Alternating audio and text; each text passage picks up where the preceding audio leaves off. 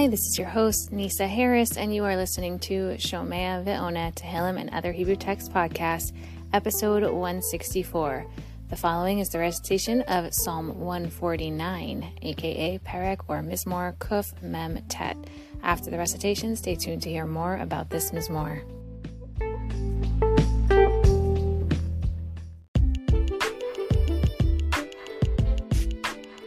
A quick addition, as Tehillim comes to a close, I wanted to invite listeners to share any thoughts about what you have gleaned thus far, but also please email me at nursenisa1@gmail.com.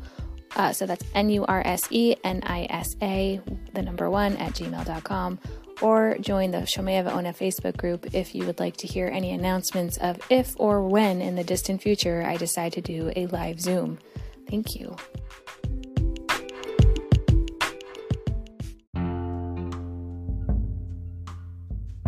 Psalm 149. Hallelujah. Shiru Ladonai. Shir Chadash. Tehilato Bikal Chasidim. Yismach Yisrael Be'osav. B'nai Tzion Yagilu V'malkam. Yahalelu Shemo V'machol. B'tof v'chinor yizamru lo. Ki rotzeh Adonai be'amo yifa'er anavim bishua. Yalzu chasidim bechavod yiranenu al Mishkevotam. Romemot El Bigronam. Becherev Pifiot Biadam. Laasot Nekama Bagoyim. Tochechot Bal Umim. Lesor Malchehem Bezikim V'nichbedehem Bechavlei Varzel. La'asot Bahem Mishpat Katuv Hadar Hu Lechol Chasidav. Hallelujah.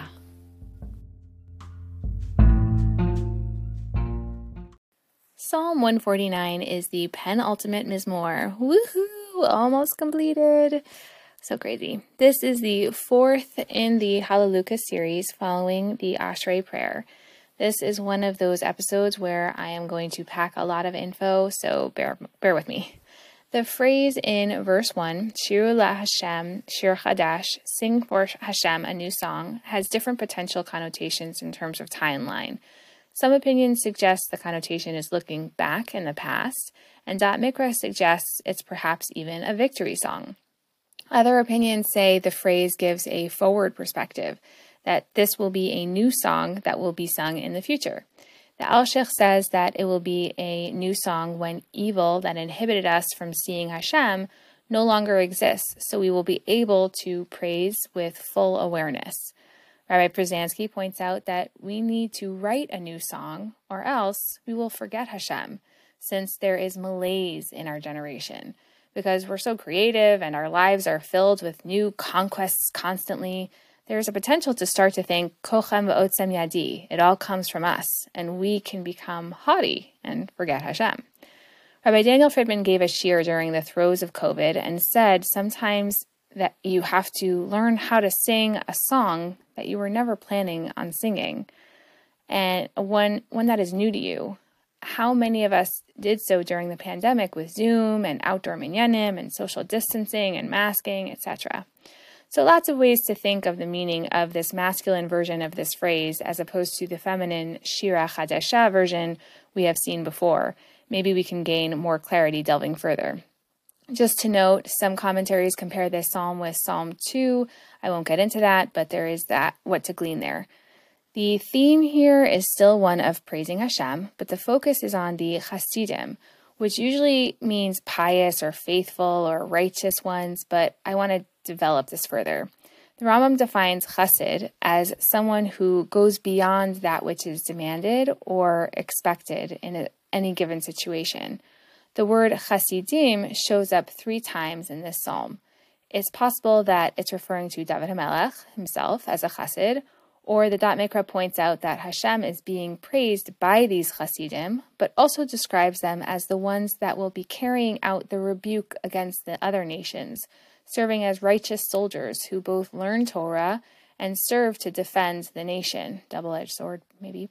What I equate to our present-day blessing of having our Israeli army, aka Tzahal.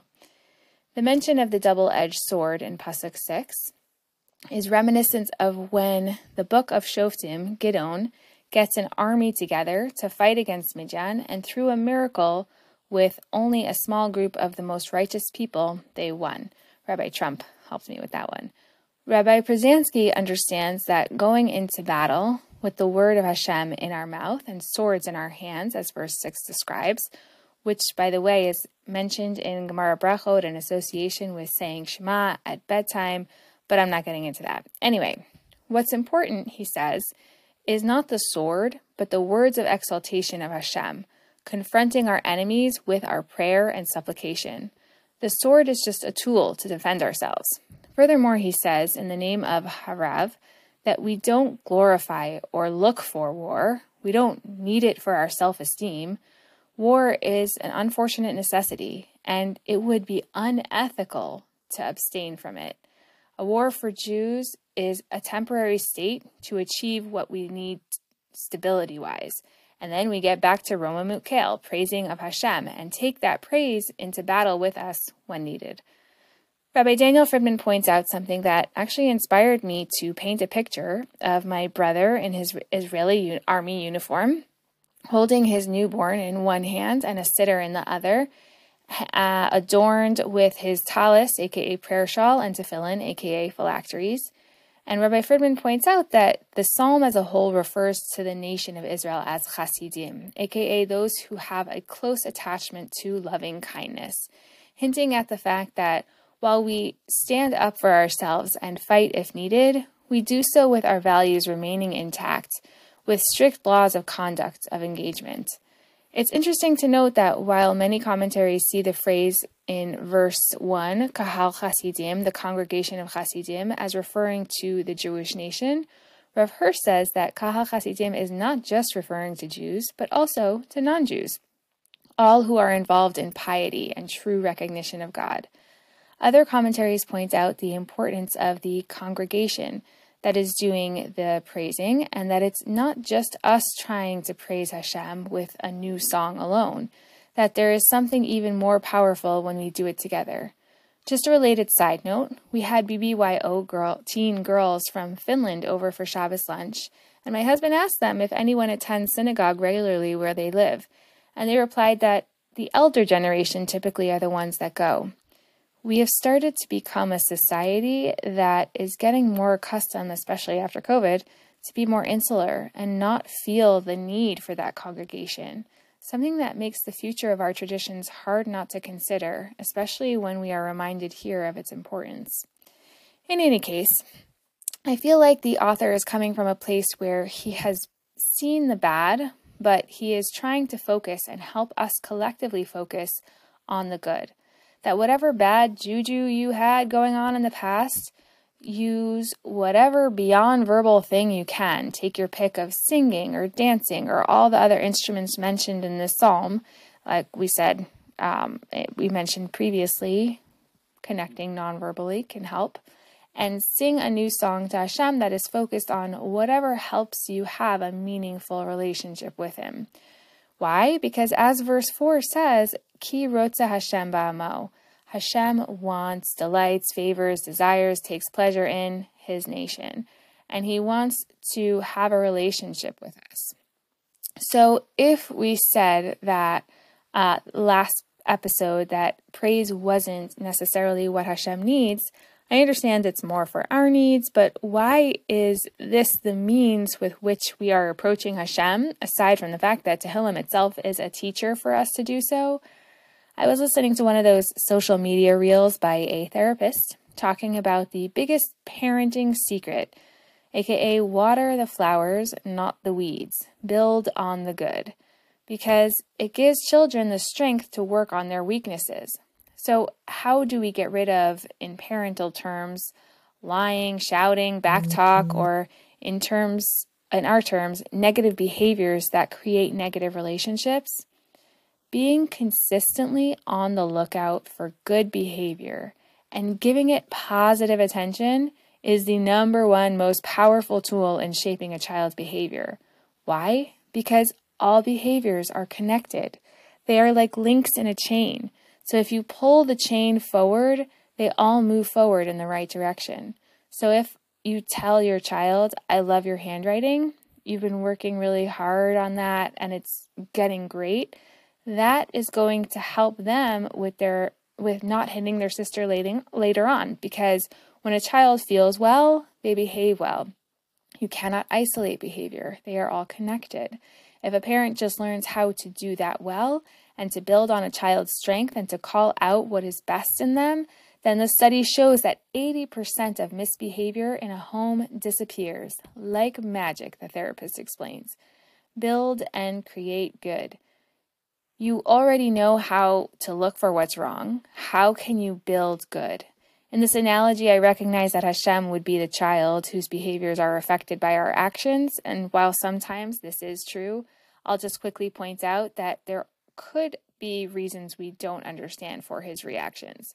In any case, when we praise Hashem, we are teaching ourselves how to build and look for and praise the good, so that we continue to build a relationship that is reinforcing positive, good, healthy behaviors on both sides and helps us to sing that new song even after setbacks.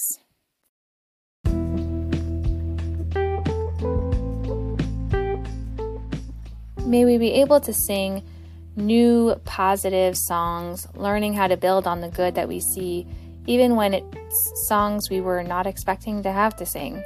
The learning and recitation for this week's episode is in honor of my niece and daughter's upcoming bat mitzvahs, and anyone celebrating become a woman of the tribe, getting it in while I still have some episodes of Tehillim left. May you continue to grow in wisdom, kindness, curiosity, beauty inside and out, healthy body, mind, and soul, and always be able to sing new songs at every new stage that brings you closer in healthy relationships with others and Hashem.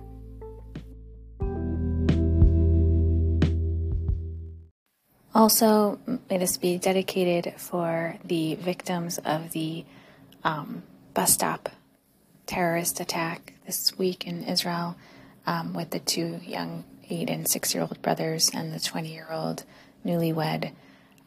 May their neshamot have an aliyah, may their family find comfort, and may all those who are still in the hospital have a refuah shlema.